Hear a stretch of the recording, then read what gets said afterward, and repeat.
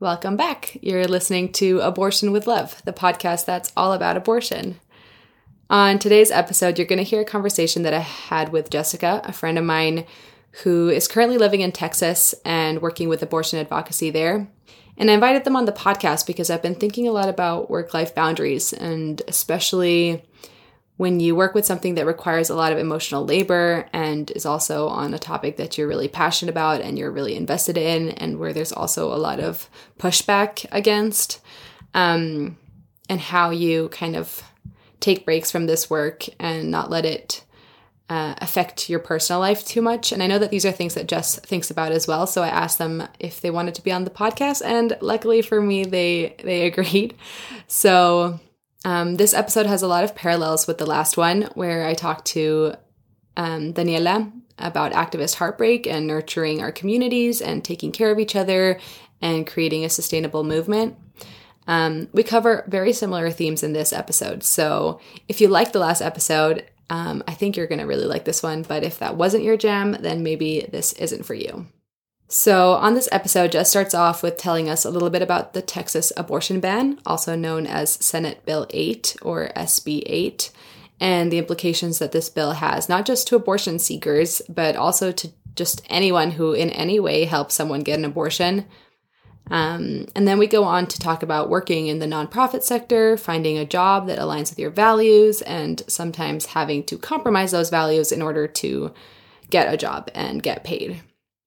We then talk about having to tell strangers about your work and navigating those situations when you don't really know how or what their stance is on abortion, and figuring out how much you want to reveal about what you do. And then we finish off talking about preserving your energy and the type of boundaries that we should have around our work and our time and our personal life. So here's another wholesome episode that I guess is aimed more towards those of you who are working with reproductive justice or are part of, any justice movement or doing work that requires a lot of emotional energy. A reminder that Jess is an individual person with their individual opinions and experiences around abortion, which they are very much entitled to. Some things they say may resonate with you and some things may not, and that's totally okay. But anyways, I hope that this episode gets you thinking about these topics, and I really encourage you to continue this conversation with your own communities. All right, let's go. Hi, my name is Camilla, and this is Abortion with Love, a podcast dedicated to reclaiming the ways that we talk about abortion. I think that it takes a village and it brings people closer, and at the very least, it's an act of love for yourself. To be with. All right, we are rolling. Hello, Jess. Hey, Camila. Nice to see you again. Always a joy. So Jess and I are friends from a little while back. We both went on exchange to Peru, and we took a course together, a couple courses together. One of them being this master's level course. I remember feeling very cool that I was taking a master's level course on gender. I was just barely hanging on to being able to understand the Spanish. I was just crawling along. But we did it. And we both came from being very passionate about gender and social justice. And we both ended up working in abortion. And so I wanted you to come onto the podcast to have a conversation with me about working with abortion and this kind of journey from it being a just personal interest to then turning into a career. So how about we start with you giving us a little introduction about yourself? Yeah, for sure. So my name is Jess. I use she and they pronouns. I work for an abortion advocacy organization called AVOW. We're located in Texas. We do statewide work. And just as a human being, I love plants. I love queer young adult fantasy. Really love astrology. And I've been cooking a lot more during the pandemic. Nice. So that's kind of me in a nutshell. Amazing. And you had really badass bleached eyebrows during the pandemic, I have to say. Oh, yeah. I bleached my eyebrows. Yeah, I had to let them grow back in because I was visiting my mom and she hated them so much. She hated Oh, them. yeah, I She was can. like, I was fine with the tattoos. I was fine with the piercings. I was This like, is Mom, the fact too that you much. have an inventory of the things that I've done makes me feel like you actually weren't fine with those things. But at some point, I'll bleach them back because I want to dye them pink. Ooh, that sounds amazing. Hmm. Mm. Hopefully, it will be. Okay, so I want to start talking a little bit about what's going on in Texas because you live there and you work with abortion advocacy there, and you've really been in the midst of everything that's been going on with this new abortion ban. And I thought it would be nice if you could start with explaining a little bit about this new bill that was passed. Yeah, so SB 8 is something that we have been fighting really feels like since the beginning of the year, as it was moving through the House and the Senate. Folks from different abortion advocacy orgs across Texas were going to testify in person at the Texas Capitol, which was very dangerous at the time because this was pre vaccines. And there are no mask mandates in Texas, Mm. and many folks at the Capitol actively do not wear masks.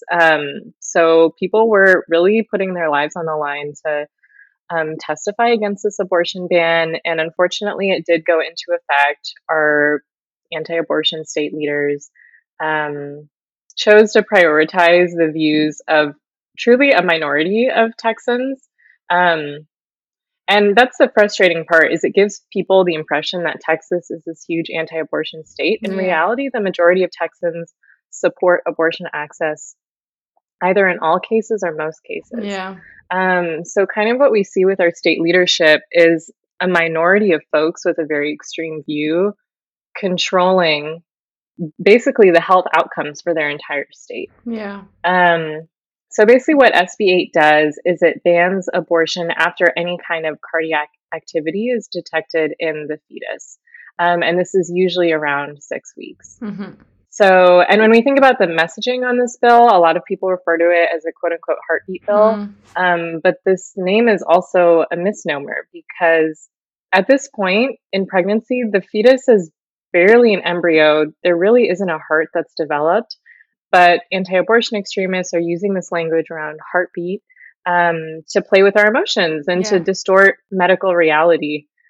And 6 weeks into your pregnancy is essentially could be 2 weeks after your missed period. So, really, when we ban abortion at 6 weeks, we are pushing abortion completely out of access for the majority of Texans because Yeah. most people don't even know that they're pregnant at that point. And especially if you're someone who has an inconsistent period, Exactly. I was gonna say. who frequently misses periods, you might not even recognize that you're pregnant by that point. So, kind of what's been happening is it's forcing the majority of folks who are accessing abortion to travel out of state. Mm-hmm. There's this one organization we work with, an abortion fund called Fund Texas Choice. And I was on a call with them, and they were saying prior to SB 8, about 30 to 35% of their clients were leaving the state to access abortion. And now that number has jumped to 98%. Wow. I mean, it's a huge burden for people. You have to either travel with your children or find childcare. You have to take additional time off of work. It's ridiculous what the state has made people go through in order to access abortion. And the reason why SB 8 is particularly tricky legally is because normally in previous abortion bans in other states, the enforcement mechanism is with the state itself, which is automatically unconstitutional because state law can't trump federal law. But in the case of SB 8, the enforcement mechanism is with private citizens. So Yeah. basically, anyone across the country, any random person can sue someone who they say has helped someone in Texas access an abortion after 6 weeks. And actually, the language is so broad that it even says someone with the intent to Oh help my God. someone access an abortion after Wow. 6 weeks could be sued Wow. for a minimum of $10,000. Wow. And the person who sued can't recoup those legal fees. So say the I'm not really good with legal terms, but the person who is doing the suing, say they lose, right? Normally you could recoup those legal fees if you were Yeah. like sued when you weren't supposed to be. Once Yeah. again, please, no lawyers come after me. But under this law, you can't recoup those legal fees. So Okay. basically, and you could be sued over and over and over again, theoretically. Yeah. So it's ridiculous. This idea that any random person from any state in the US could just sue you for being a provider. This could be if your family member needed an abortion and Yeah. you drove them to the clinic, if your friend. So you could potentially sue like an Uber driver because Yes, you could sue an Uber driver. my You could even goodness. go so far as to sue someone who donated to an abortion fund, Wow. if you could draw that link between their Yeah. donation and that abortion. But it's ridiculous in how broad it is, and the idea that private citizens can enforce laws. It has Yeah. really ridiculous implications for so many different things. It just the idea that private citizens Or have the acting. Yeah. power, to like act on behalf of the government. It's ridiculous. That's And wild. also just extremely cruel. Yeah. It's so dystopian to think that anyone could potentially be watching you and could potentially sue you. Yeah, it feels very Black Mirror. Yeah. And yeah, it just sucks because, well, I mean, it sucks for a bunch of different reasons, but at the same time that SB 8 has been going into effect, Texas has been hosting different special sessions. And we kind of had thought that, maybe they would leave abortion alone because they already passed this huge abortion ban. But they have been going really hard these past couple special sessions against abortion, against trans kids being able to participate in athletics. Wow. It just the depth of the hatefulness is really astonishing. Yeah. So it's been a tough year for abortion advocates in Texas, and this month especially has been crazy. Yeah. Yeah, I can imagine. One thing that comes to mind when I hear about these laws getting passed that seem so arbitrary and so like they specifically target abortion seekers is this whole rhetoric around caring for unborn lives and wanting to protect unborn lives. And I'm not here to argue with them, like Right. if that's someone's opinion, but I just feel like, it would be one thing if these people who were like pushing for abortion bans were the same people who were advocating for, really good healthcare and free healthcare for, pregnant people and putting money into social support systems for parents and for children that do exist. And I was reading somewhere, preparing for this episode, that like Texas is one of the states in the US with the worst prenatal healthcare. And it's like, okay, if you cared about unborn lives, wouldn't that be your priority? And it's just so hypocritical. Like, where's the care for pregnant people? And where's the care for those who are parents and those children that do exist? What you're saying is reminding me of this quote that I kept seeing a lot of people were posting after the abortion ban went into effect. It's this quote by someone named Pastor Dave Barnhart. But he goes, "The unborn are a convenient group of people to advocate for. They never make demands of you. They're morally uncomplicated. Unlike the incarcerated, addicted, or the chronically poor, they don't resent your contention or complain that you're not politically correct." And it goes on to say, "You can love the unborn and advocate for them without substantially challenging your own wealth, power, privilege, without reimagining social structures, apologizing, or making reparations to anyone. They are, in short, the perfect people to love if you want to claim you love Jesus, but actually dislike people who breathe." Wow.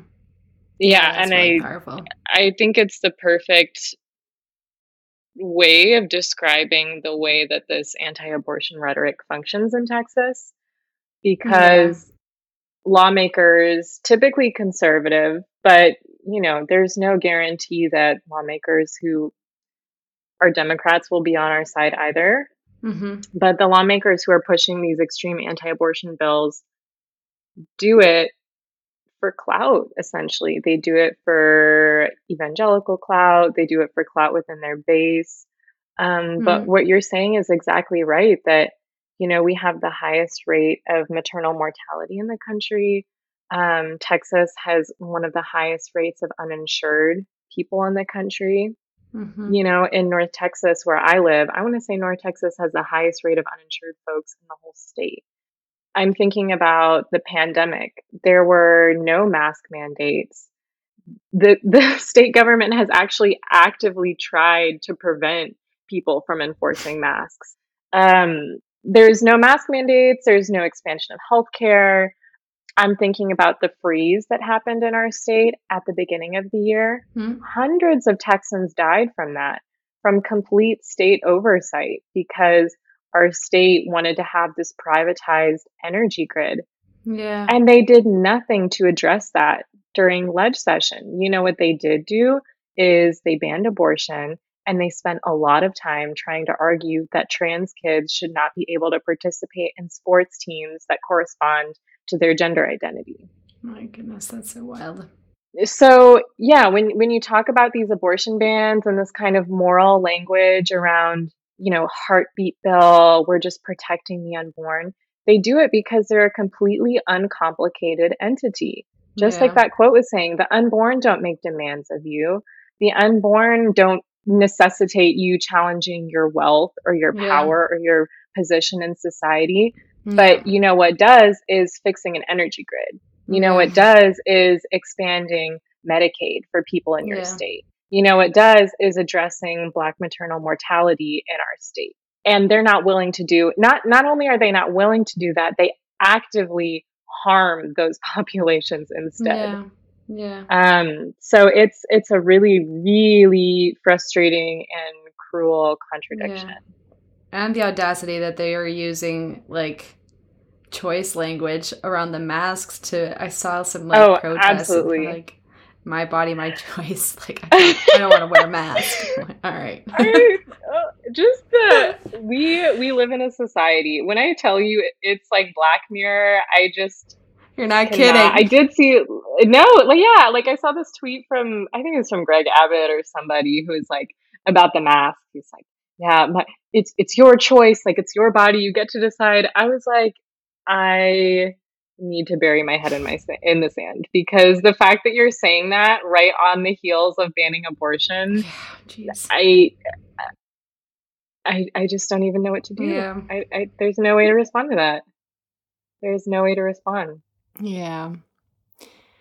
I wanted to ask you about what it's like to work with an issue that is also so close to your heart, because from what I know of you, you care a lot about this topic, and it's, a personal drive that leads you to do this work. And I mean, I think everyone who works within reproductive justice and perhaps all social justice issues have to care a lot about these issues.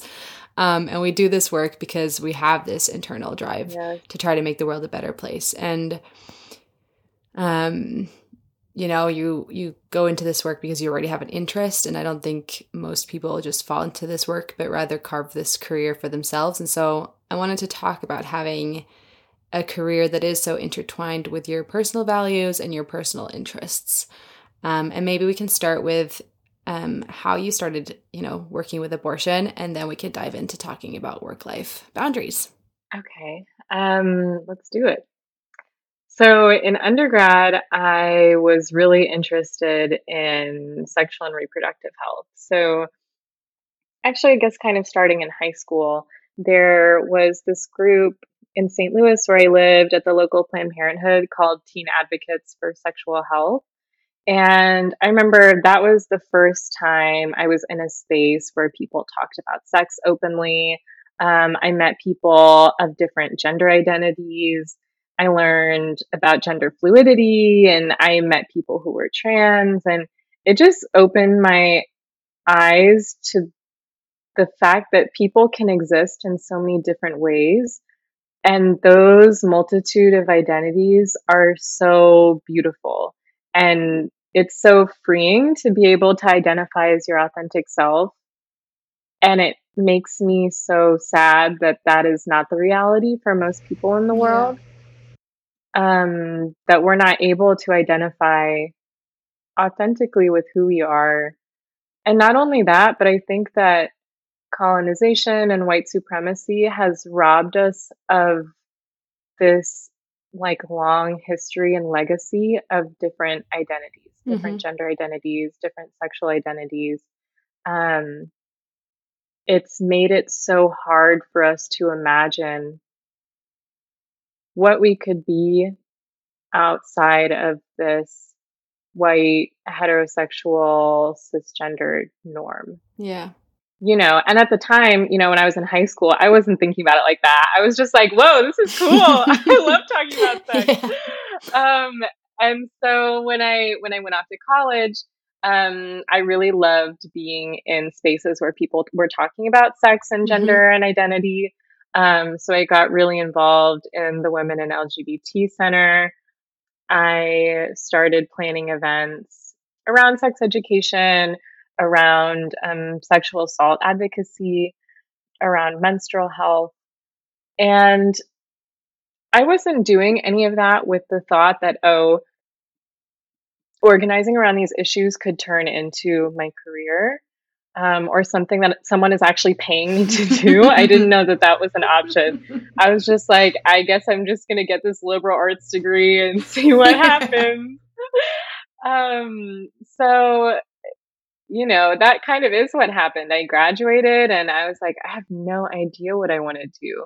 And abortion had actually never been in my main advocacy realm.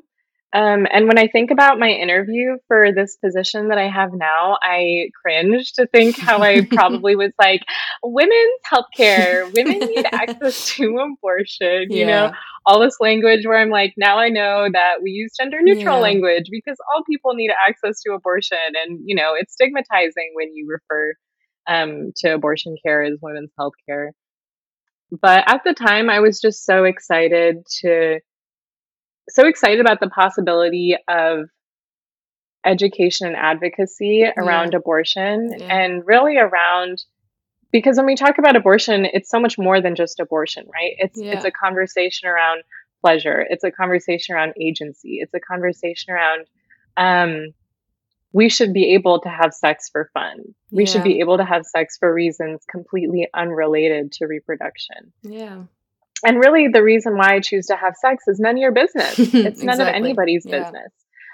So I love working in abortion because, yes, we're talking about healthcare access. Yes, we're talking about political advocacy, but it also relates to these deeper conversations around pleasure, agency, and care, community. The care that goes into helping a loved one access abortion, in caring for someone's kids as they go to their appointment, and bringing your friend a care package after their procedure.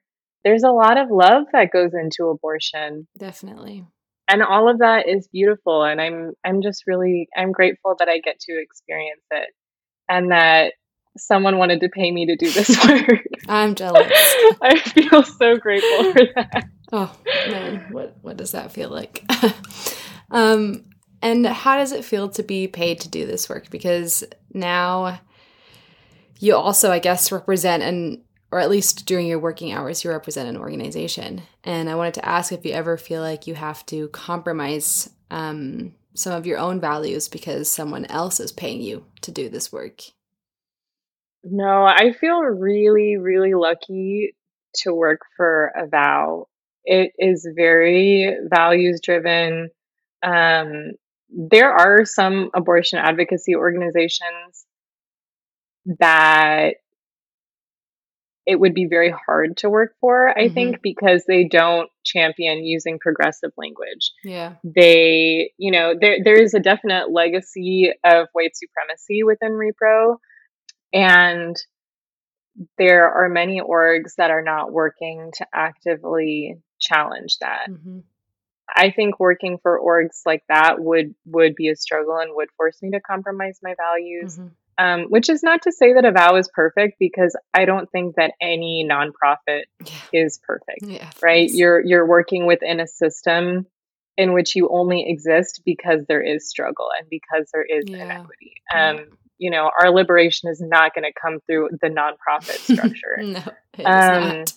That being said, Avow is extremely, our tagline is unapologetic abortion advocacy. We're very abortion out loud, and we're very unapologetic about using gender neutral language, about trying to call out inequity where we see it. Yeah, I think that the tagline of being abortion out loud kind of just sums it up. Yeah. Yeah, I've worked with large international organizations before that are a lot more, like, they really stick to the book, and there's things that you can and you cannot say, and there's a lot of bureaucracy, and they don't really, I don't know. Like, when I've worked for them, I've tried to push for being more unapologetic and be more radical in our language. Yeah. And, like, more intersectional in our strategies and stuff. But there seems to be a lot of resistance to that. And, you know, there's also the way that a lot of these organizations are run that I don't necessarily stand for. That they work on projects that only last a couple of years and aren't really sustainable and don't really consider the opinions and needs of the people they're trying to serve, but, you know, are really top down and impose projects on communities. And, like, yeah, we could also go into a whole conversation around donors and having to please donors. And I feel like working for nonprofits in that way can be really disillusioning. And I'm realizing that I'm less willing to compromise and work for organizations that I don't really stand for. And of course, sometimes you don't have a choice. I mean, you need a job, and of course, there's also a lot of value in doing that work too. And it's maybe better than another job where your values are even more compromised. But I feel like now I'm kind of in the position of having more freedom, or maybe I'm just more strict with that. I won't lower my standards for a job that I don't stand for. But also, since starting this podcast, I've really had to figure out who are the guests that I want to have on, and, like, to what extent, like, how big can that gap be between our values? I've had people who approach me wanting to be on the podcast, and they work for organizations that I don't necessarily share the same values towards. And I have this real dilemma of, you know, whether to have them on the podcast anyway, because at the end of the day, if they are increasing access to abortion and making information around abortion more accessible, then should I really be standing in their way, or should I be uplifting their work? And I still don't know the answer to that.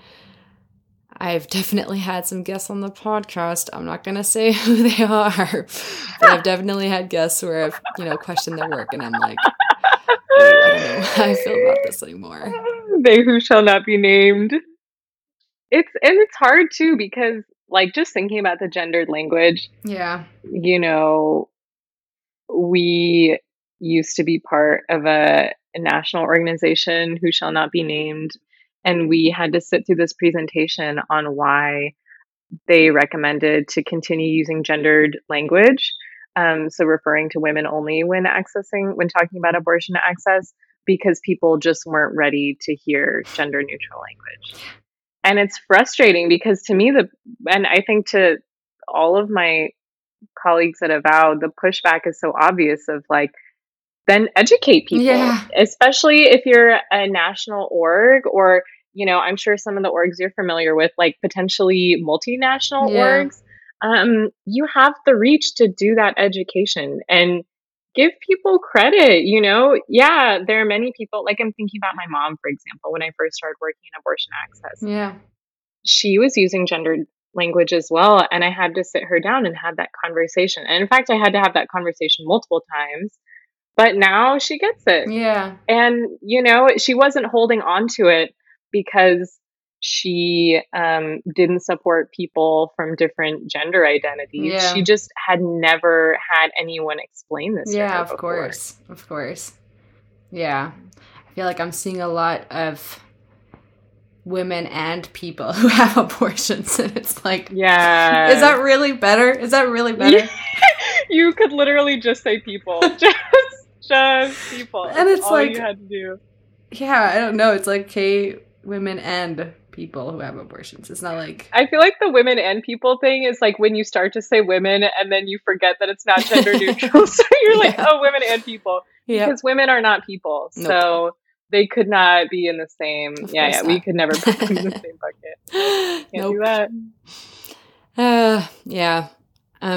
I wanted to go back to what you were saying before about what's going on in Texas, and you mentioning that it's been such a difficult period for you and your colleagues and your abortion community in Texas. And of course, it's been a really hard time and very disillusioning when you've been fighting so hard and you just keep getting your heart broken over and over again. So how do you deal with that when this is something you're also passionate about in your personal life? Like, it's not like you can just turn off your computer at the end of the day and be like, okay, now I'm going home to my family and I'm not going to care about this anymore. Like, this work really stays with you when you go home, you know? Yeah,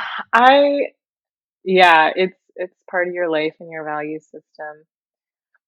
I honestly, I think my friends will laugh if they hear this because it feels like I'm always talking about abortion, but I do try to talk about abortion as little as possible because all my friends are going to cackle. They're like, Jessica, you literally bring it up at least 5 times a day.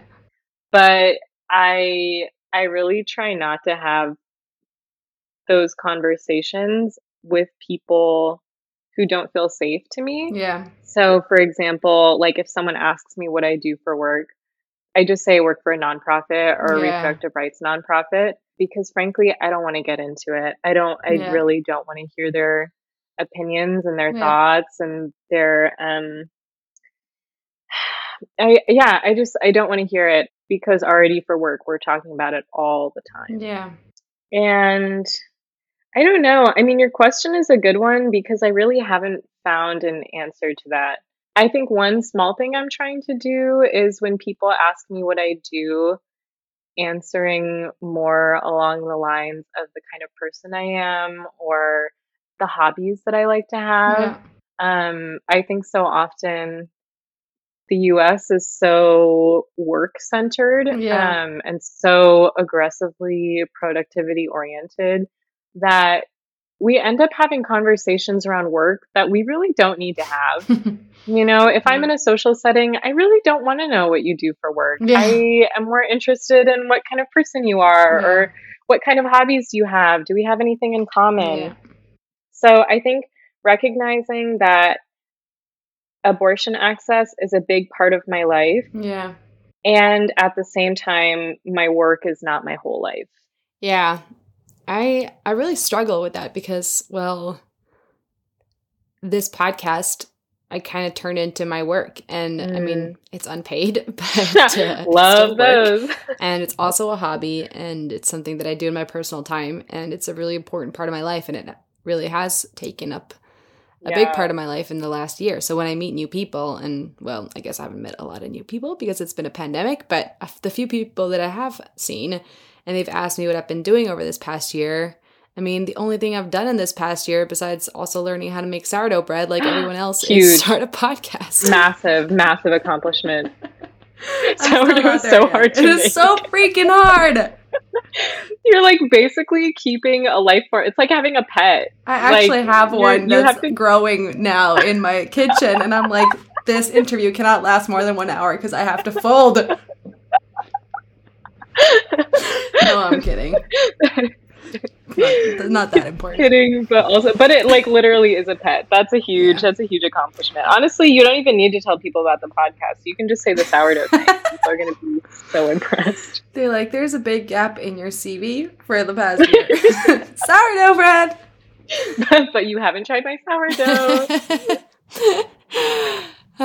No, but I tell people that I started a podcast and there's just no other way to explain this podcast than saying that it's a podcast about abortion. And I feel like, it's one thing to tell people, I work for a reproductive rights organization, or like I did my master's in gender studies and I wrote my thesis about abortion. But like, I'm dedicating a whole freaking podcast about abortion, and there's no way around talking about that.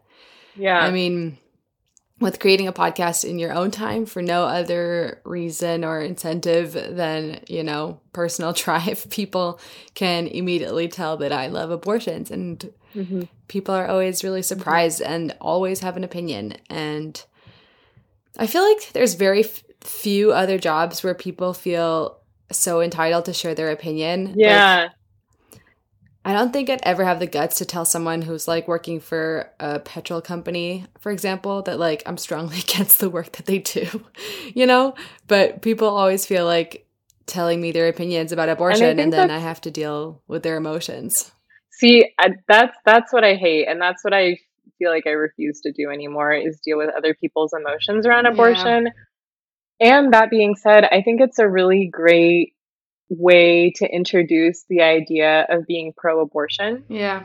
Because so many people are used to talking about abortion with this language of, well, nobody likes abortion, or nobody this like safe, lethal, and rare. Yeah. Or like, if you get one abortion, it's okay, but more than that is not okay. People are so used to that framework when we talk about abortion that I think it can be really surprising when they're confronted with someone who is abortion out loud, who is pro-abortion even. Yeah. People don't know how to wrap their minds around that. Yeah. Because they aren't having the conversations that we're having. But hopefully with your podcast, they will be exposed to these conversations. We'll see. I also work at a restaurant, and we have a few regulars that have asked what I do when I'm not working at the restaurant. And I'm always like, I have an abortion podcast. Yeah. And I'm like forcing all these people who just want to eat their dinner to like subscribe to my podcast and listen to abortion conversations. And then, at the end they're like, can we order a check, please? And I'm like, I've written my Insta handle at the bottom so you can listen. Oh my God. I love that. Honestly, I feel like anyone who wants to eat in peace should be forced to listen to a conversation about abortion access and being abortion out loud. When I'm president, that's going to be my mandate. That's my executive order. I'll vote for you. But I feel like, to strangers, I really don't have a problem with saying that I work for abortion. And I've noticed that recently because, of course, with my friends, I know that they support abortion. And with strangers, I really don't care what they think, and I never have to talk to them again.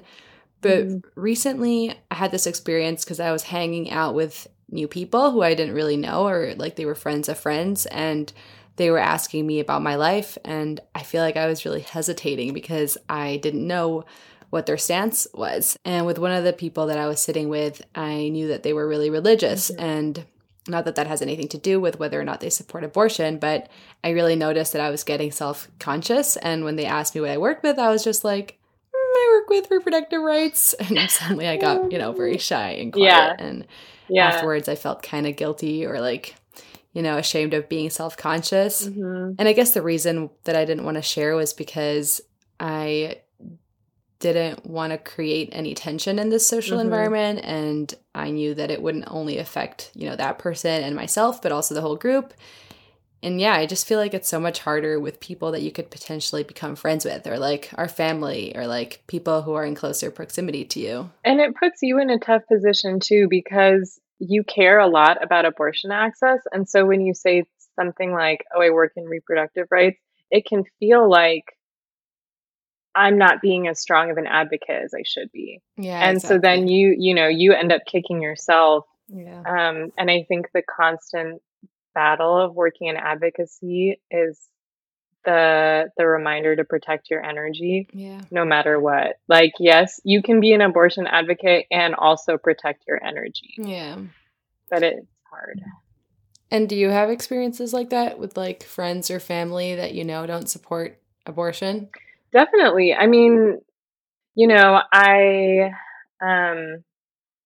had to talk to my mom a lot about using gender neutral language, still working on they and them pronouns for her. She's still stuck on the it's not grammatically correct thing. I'm like, Mom, language does not.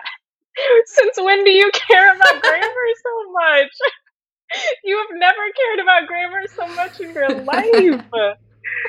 So, conversations like that can be tricky, or my mom and a family friend hopped on one of my Let's Talk About Abortion trainings, Cool. and I was talking to them about it after, and we have an abortion storyteller who usually joins those trainings, and she's had multiple abortions. Mm-hmm. And for my mom and our family friend, that was really hard for them to wrap their minds around the idea of someone talking openly about their experience having multiple abortions. And I think now they feel more comfortable with it, but and it was hard for me too to listen to them talk about the stigma that they hold. Yeah. Because I was like, you raised me. How is, you shouldn't have these, you shouldn't have these views. So sometimes I think it can be harder around family, because if it was a stranger, I would be like, okay, yeah, you're learning and growing. But with my mom, I'm like, you need to do better. Yeah.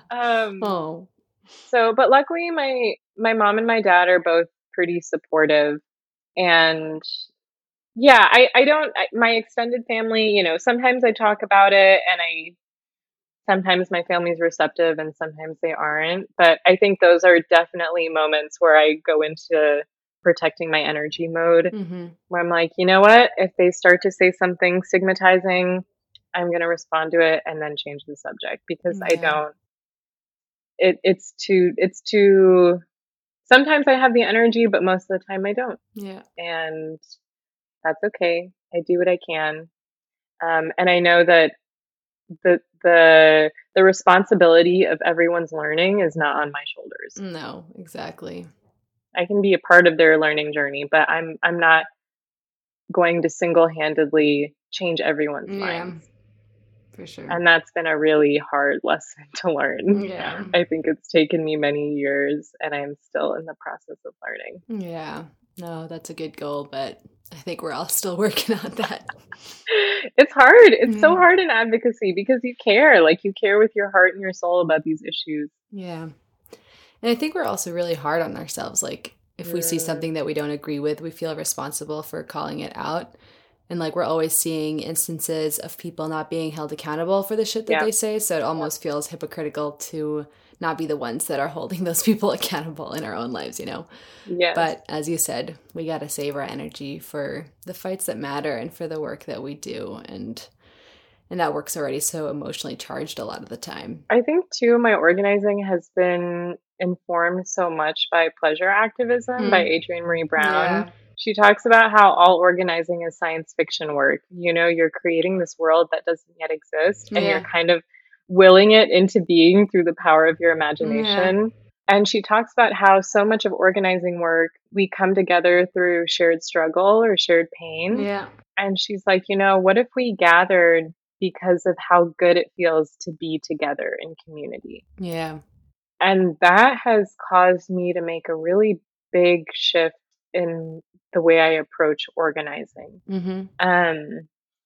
I think Jessica in the past couple of years has approached organizing from a much angrier perspective. And that anger is justified, thinking about like the work that I used to do in undergrad around sexual assault advocacy. Yeah. That is work that makes you angry. It brings out a deep sense of hurt and pain, but it's also a way of approaching organizing that led to me burning out and having a really terrible breakdown, essentially. So I'm trying to learn how to engage in organizing from a perspective of community care. Like, instead of hosting a rally, can we host a meditation circle? Or can we like bring in a practitioner to teach us how to make a tea blend or like a candle or a tincture, or just like, can we make crafts together? I think that when people think of organizing, they think of rallies and they think of protests. And while those are definitely part of organizing, it's not all that organizing has to offer. And I think when we dip into our imaginations, we see that organizing just means bringing people together in community, and community can exist in so many different ways. Yeah. And I think that as a movement, that's also how we get stronger. In the last episode with Daniela, who has been an abortion activist for a long time, we talked about activist heartbreak. And she talked a lot about how so many activists experience burnout because this is such emotional work and it's such heartbreaking work, and how we need to start talking to our elders who have been doing this work for so many years. And we need to ask them for advice and for support, and we need to be in community with them. And we also need to be preparing those coming into the movement and preparing them for the heartbreak that they're going to experience. And something I've also been thinking a lot about is how a lot of activist work is so reactive, and like it's so focused on organizing around an opposition rather than using that energy to be building community. And of course, like we need to be realistic, and it's also really important to have those rallies and to write those letters and,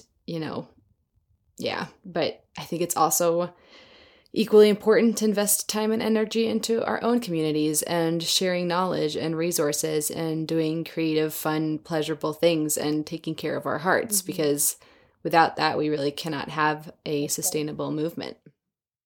Yeah, you're absolutely right. And I think this abortion ban has made me think a lot about that in terms of the work that we're doing, the work that I say yes to, the work that I say no to. I think the fallout from this abortion ban has meant that I said no to a lot of things.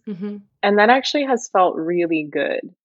It's felt good to acknowledge the fact that I would really love to do this thing. This may be a great opportunity. And also, I simply do not have the energy, nor do I think that myself or any other person in this movement should work to capacity. I think it's okay to work and still have energy left over to exist as a human in the world, to go spend time with your friends. I just think productivity culture demands that we work until exhaustion. And when you kind of intersect that with advocacy work, it's like you should work to exhaustion because you care about the issue. And and how much do they take advantage of the fact that like people will, like that's another thing about the nonprofit sector, how much they rely on people doing this work out of their own passion and out of their own heart, that they're willing to do it for free and they're willing to work over hours and take on extra responsibilities. And like in other types of jobs, people would just refuse because they'll be like, no, I don't get paid to do that, so I won't. And and because we care so much, and we also have this understanding that, this sector is really understaffed and there's really little resources to pay people to do this work. So that somehow justifies us working for free or for bad pay or whatever. Absolutely. I think I've been really inspired by Adrienne Rae Brown and also the Nap Ministry account on Instagram and Twitter. Just the idea, I love the person who runs that account. I think their mind is beautiful and massive. But just the idea that of rest as a radical practice, it's definitely reframed the way that I think about the way I move through the world. And, doing this work, there is such a tight-knit community of abortion advocates in Texas that, I think of the people who I work with and I'm like, I don't want them to work to exhaustion. No, of course. I want them to have energy to go on a walk with their dog or to go read a book that they really love or just sit on the couch and do nothing. I don't want that. I don't want exhaustion for any of us. I don't want burnout for any of us. No. I want love and I want community. And because I'm in this position of having the financial security to be able to explore that and the job security to be able to explore that, I want to explore it to its fullest and really cement these values now at the beginning of my working career, because there's no guarantee that I'm forever going to be working for an organization that values me as a human being, which is the sad and unfortunate truth of working under capitalism. But I think we're fighting for a world where we all are valued as human beings in any job that we're in. I don't know. It's tricky. But I feel like spaces like this make me happy and they help fill my cup again, I'm glad to hear that. I feel the same. And That's why this doesn't really feel like work. I mean, there was a time where it did really feel like work, and that's when I got this restaurant job and I was getting so busy and overworked, and I started dreading every episode because I was putting a lot of pressure on myself to produce a new episode like every 2 weeks. And I mean, I don't even know who do I think I am. Like, I don't even think any of my listeners would actually care if I didn't release them on time.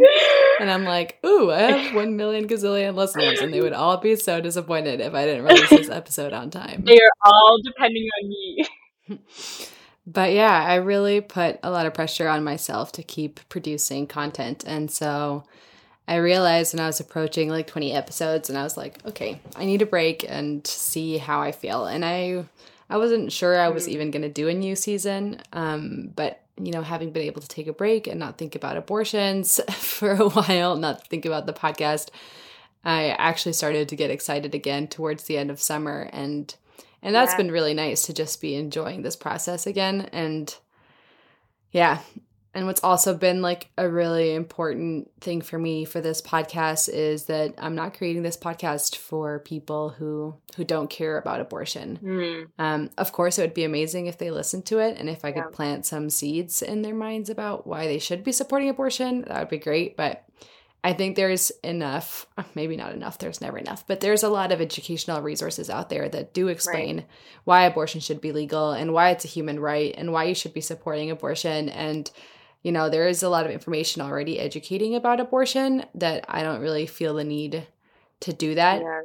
And there's just not enough spaces for those already educated about abortion where like people who are in the movement can discuss and talk about their struggles and learn from each other and get inspired by other projects that are happening. And I think for me, that's why this project has just been really uplifting. And I get a lot of energy during these conversations because I get inspired and come out of every call with like ideas that I want to incorporate into my own life and my own work.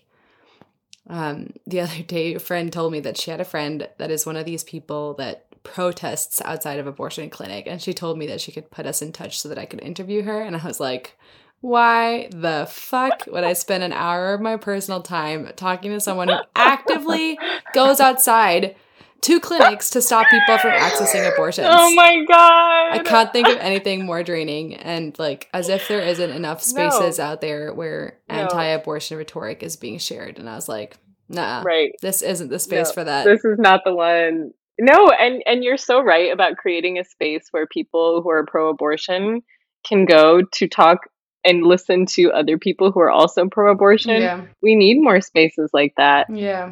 And what you were saying about this kind of expectation you put on yourself around you have to release an episode every 2 weeks, to me that goes back to imagination and how so much of capitalism is like regulating production, right? Like things have to happen in this particular way. And when we, oh God, I was going to say when we break free from that, but I don't even know if it's possible to break free from capitalism.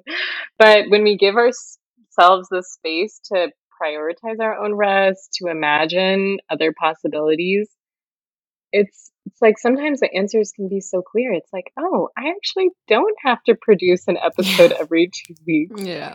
And then your life just becomes so much better. Yeah, exactly. So yeah, I think this time around I'm giving myself a little bit more freedom to just, you know, whatever. Yeah. Maybe it's good to have a little bit of a schedule, but also for context, there's like really not that many people listening to this podcast, so I really don't think there's pressure. The pressure really is self-imposed. Also, wait, when you were talking, it made me wonder, what is your zodiac sign, your like star sign? So I'm an Aquarius sun and a Sagittarius moon. And I can't remember my rising sign. I have to check my co-star. Oh, that's fun. I like that mix. Yeah. It's funny because I don't really know so much about astronomy. I always get the two mixed up. Astrology. Actually, you know what's cool was Spark Reproductive Justice. I think was it Sister Song who put on that conference? Someone had a presentation on the intersections between reproductive justice and astrology. Oh my God. And cool. kind of it was going back to this idea of like imagining new futures and like I don't know, using the stars to think through different possibilities of That's like what our amazing. world could be. It was incredible. That sounds so cool. Okay, I just checked and I am a Gemini rising too. Oh, that's why you're so fun and creative. Is that why? Such a fun, creative mind. Yeah, that's single-handedly the reason. That's it. We've cracked the code. Yeah. I used to really resonate with being an Aquarius until I started reading Aquarius memes. And then I was just like, no, this just isn't me. And then I started to see the like Sagittarius memes and kind of feel more identified to those. I feel like the memes are brutal. Like Yes. I'm a Cancer, and every Cancer meme that's ever been created is just about how Cancers are always crying. And I'm like, I am not always crying. I am always in my feelings, but I'm not always crying. Yeah. Oh, but I do love those memes. They're so good. All right, Jess. I have one final question for you. And that is, what does love and abortion have to do with each other? Oh, I love this question. Oh, I feel like abortion is love. It's an act of love for yourself, for your future, for your family, however you want that to look. Whether it's recognizing that you want to focus on the children you already have, whether it's recognizing that you don't want children, maybe that you want children later on, that you're just not sure. Yeah. The fact that you have that autonomy in your own hands, I think is a beautiful thing. And abortion is an act of love in the community care that it generates. You know, someone might, a friend of yours might come over to make you a meal after your procedure. Your partner might drive you to the clinic. Your parents might take care of your kids. I think that it takes a village and it brings people closer. And at the very least, it's an act of love for yourself and for your future, however you want that future to look. Yeah. That was very beautifully put. Thanks. Like I said, I'm a Cancer, so I'm always in my feelings. I can talk about love and community care for days. All right, so that's it. Thank you so much for listening. I know that was a long episode, but I hope you felt it was worthwhile. Did any of this resonate with you? I've been thinking a lot about these things and also kind of struggling with preserving my energy and balancing, being really abortion out loud and kind of encouraging people to talk about abortion in all my social circles, while also recognizing that I'm not responsible for other people's learning and I can choose to not talk about abortion in my free time. How do you navigate this? I'm really curious to hear your thoughts. Also, if you want to support abortion seekers in Texas, you can check out the website needabortion.org, which has really useful information about how to get an abortion in Texas, as well as a list of all the different abortion funds in Texas. Or you can also donate to Avow Texas, the organization that Jessica works for, which splits all the donations evenly between all the abortion funds in the state. All right, if you want to reach me, you can check out my website, abortionwithlove.com, or find me on Instagram or Twitter. And if you like what you hear, perhaps subscribe or even write a review. I'd really appreciate it. Okay, that's it for me. Hope you're having a wonderful day wherever you are and that you're preserving your energy and practicing healthy boundaries around your work. Until next time.